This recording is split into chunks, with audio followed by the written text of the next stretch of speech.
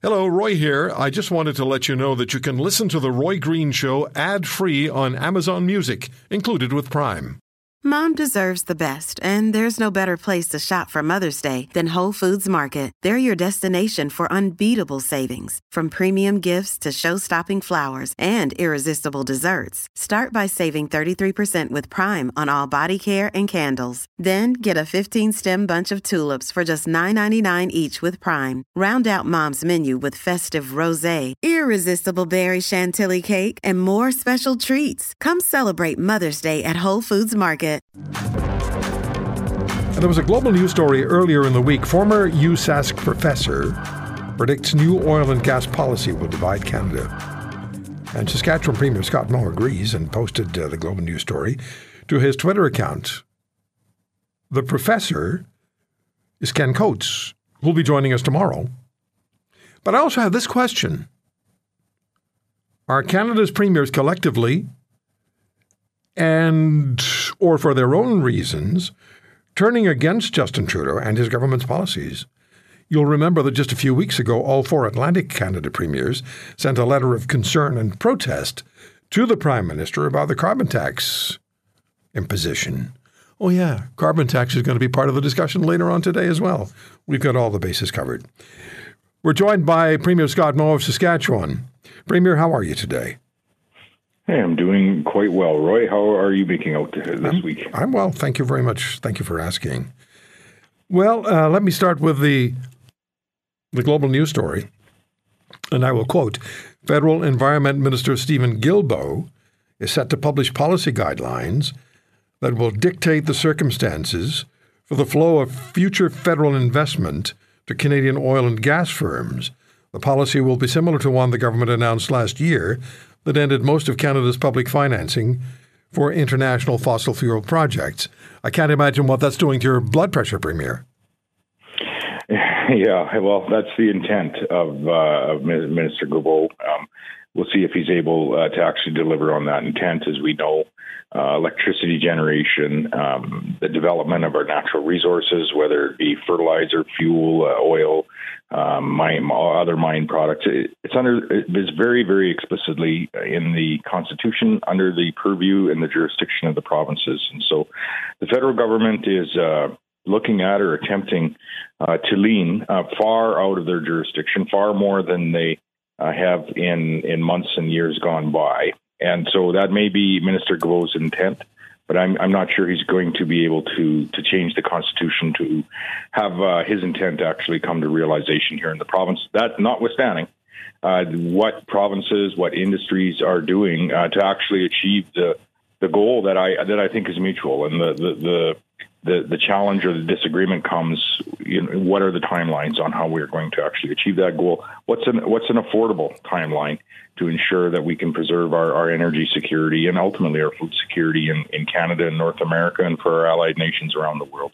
Food security has become another issue just in the last week, with Russia abrogating the deal or the agreement to allow Ukrainian grain and their own grain to move to the world. Now they're shutting it down. And that could be a real disaster for the already very hungry millions and millions of people globally who will be looking for Canadian grain.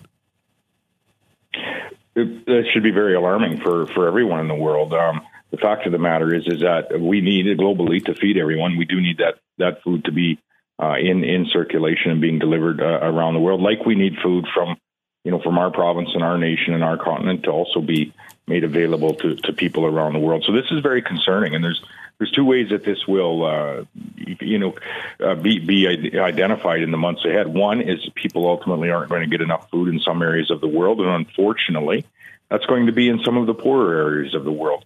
How it'll manifest itself in Canada and North America is with higher food prices and in further inflationary pressures that we are going to see as families at the grocery stores. And we're seeing two things that are driving what essentially over the last 8 or 9 years has been a 30% increase in food prices at the grocery store in Canada. What's driving that is supply chain issues like we have seen during the pandemic, like we're seeing during this Russian invasion of Ukraine, and most notably the announcement of shutting down of some of the port access into the Black Sea area. Secondarily are the policies that are coming forward domestically, the policies that are essentially no carrot, all stick, that are adding costs to not only food, transporting our food to where the people are in North America and around the world, but ultimately adding to the costs of production for our food as well. And so energy security is first, and we see energy security concerns in Europe, but food security ultimately is where these policies and this global unrest in our supply chains is going to manifest itself, and we're going to see that in inflationary pressures, higher food costs, higher energy costs, higher costs for us to have the standard of living that we, quite frankly, have enjoyed for generations. Premier, you tweeted after Mr. Guilbeault's announcement, you tweeted this: "If it wasn't clear before, it is now. The Trudeau government doesn't want to just reduce emissions in our energy sector. They want to completely shut down our energy sector." And Professor Coates noted that Canada has a very peculiar approach to this. This approach has not been followed by other oil-producing countries, including places like Norway. It's incredibly environmentally sensitive, Norway, but it's actually pushing back very strongly against the Trudeau-esque approach to dampening down oil production. So your belief is the Trudeau government just wants to shut down the energy sector and is focusing on your province and Alberta. Yes? Certainly they are. And if they think other areas of the world are actively closing down their energy producing sectors, thereby foregoing their own national energy security desires, wants, and needs, they're fooling themselves, and they're listening to people as opposed to watching what other countries are actually doing, including the United States. As a matter of fact, we've heard Ambassador Cohen openly say that they are going to continue to develop their energy industry in the USA alongside addressing the climate concerns and the emissions in that industry and other industries. And so no other nation is doing or attempting to do what Canada is going to attempt to do here, or Minister Guilbeault is going to attempt to do. Again, he's swimming outside his lane. He's swimming in the provincial jurisdiction as per the Constitution, that I would say is the very document that has held this country together for over a century. And we'll see. If you swim, what should be concerning for Canadians is Minister Guilbeault has openly said that he is looking at crafting this policy in a very specific way to circumvent the Constitution. He knows it's provincial jurisdiction to develop our natural resources. He knows it's provincial jurisdiction for provinces to produce their electricity and provide it in an affordable manner and a sustainable manner to their citizens. But he has openly said and mused about that they are legally looking at how they can circumvent the Constitution, the very spirit and the wording of the Constitution, to get their ideological desires in essentially attempting to shutter an industry that has provided the Western world with the way of life that we have enjoyed in energy security. And again, not discounting in any way that the industry that is operating across Canada and around the world understands where we need to get to. But again, it's not at a cost of sacrificing our affordability, our energy security in the interim, and ultimately sacrificing the reliability of the energy and electricity that we have access to. And so a little bit of a fool's game that the federal government is participating in. And I would think it would be disappointing for all Canadians to know that they are actively looking at ways to circumvent the very spirit of the Constitution that has been at the very fabric of the success of this country since we've become a country.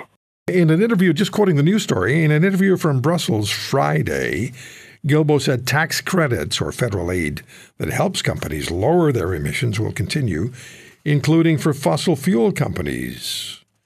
The new tax credit for carbon capture and storage systems is not included. There you go, Premier. You're trying all you can, and it's just not good enough. What can you do about it?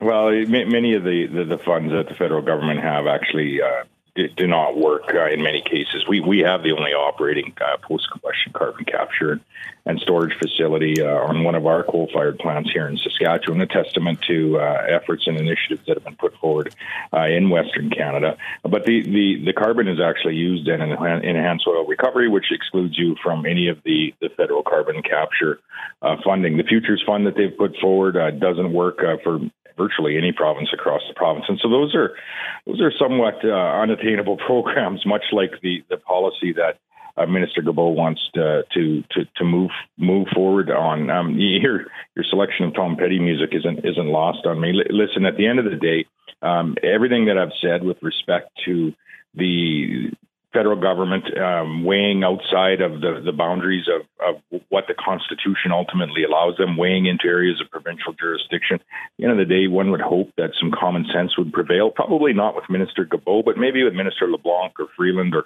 possibly even a Minister Wilkinson, where you could actually go through what is achievable, understanding that we have the same or a similar goal in our both of our minds, is to talk about the timeline and talk about how we actually are going to achieve that in Nova Scotia, where they also have fossil fuels powering their electricity grid, in New Brunswick, where they have a mix of I believe, some hydro, some fossil fuels, some coal-fired power, and some nuclear power. How is New Brunswick going to achieve these goals, and when, in an affordable, reliable time frame, and then in Manitoba, Saskatchewan, Alberta as well. And so one would hope that common sense would come forward. I don't know if it will with this environment minister, but maybe a couple of others will step into that space. Let me run this quote by you. And this is from Professor Ken Coates. The country can't stand too much more of this. The potential animosity between East and West is huge. We do not see central Canadian politicians defending the oil and gas industry. There's an East-West rivalry here that could become very intense. No, I would say that is a true quote that Ken Coates has made. However, we are seeing other provinces that have similar concerns in the federal government venturing out of their area of jurisdiction, whatever that might be. Some language in Quebec, for example, some of the housing initiatives that are being put forward in Ontario, some of the mining initiatives in Ontario. And so there is a mutual concern, sometimes rooted in for different reasons.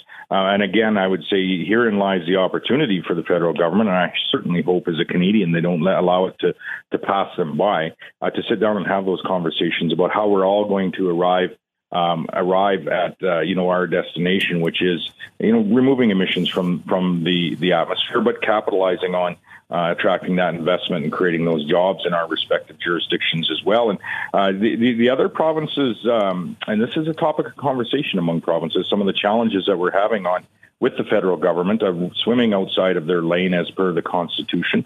There is active discussion about how can we actually address this concern with the federal government, whatever the topic might be, because it does not bode well, not only for an East-West division in our nation, but a federal-provincial division in our nation, and ultimately it does not bode well for us to have any hope of coming together as Canadians and supporting ultimately what we do, which is different from coast to coast to coast.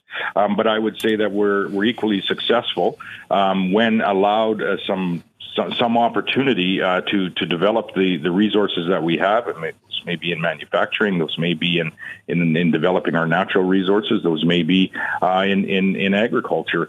But when the federal government does not allow Canadians in their respective jurisdictions to ultimately achieve what they can, that is the division that I see building. And it's not just in Western Canada, but it's in other areas of Canada as well. So, Premier, did you just answer what was going to be my next question, which was, are Canada's premiers collectively and or for their own reasons beginning to turn against Mr. Trudeau and his government's policies? I would say there's a collective concern with a number of different policies across the nation. Maybe an area like Saskatchewan might have a concern with quite a few more than some other areas, but I would say all areas are concerned with the policy development that the federal government is coming forward and how it's ultimately having an impact or outright infringing in areas of provincial jurisdiction. In Saskatchewan, we are taking a number of measures, whether it be on in the space of introducing our Firearms Act. We have the Saskatchewan First Act, a number of offensive and defensive measures actually to protect our ability to develop the resources that are creating jobs here, to do so in a sustainable way. And ultimately, at the end of the day, we've shown more than once that we're more than willing to take the federal government, unfortunately, to the courts as well. And we'll continue to look at just those options into the future, and maybe look at them alongside other provinces, or maybe many other provinces. If you want to hear more, subscribe to The Roy Green Show on Apple Podcasts, Google Podcasts, Spotify, Stitcher, or wherever you find your favorites. And if you like what you hear, leave us a review and tell a friend. I'm Roy Green. Have a great weekend.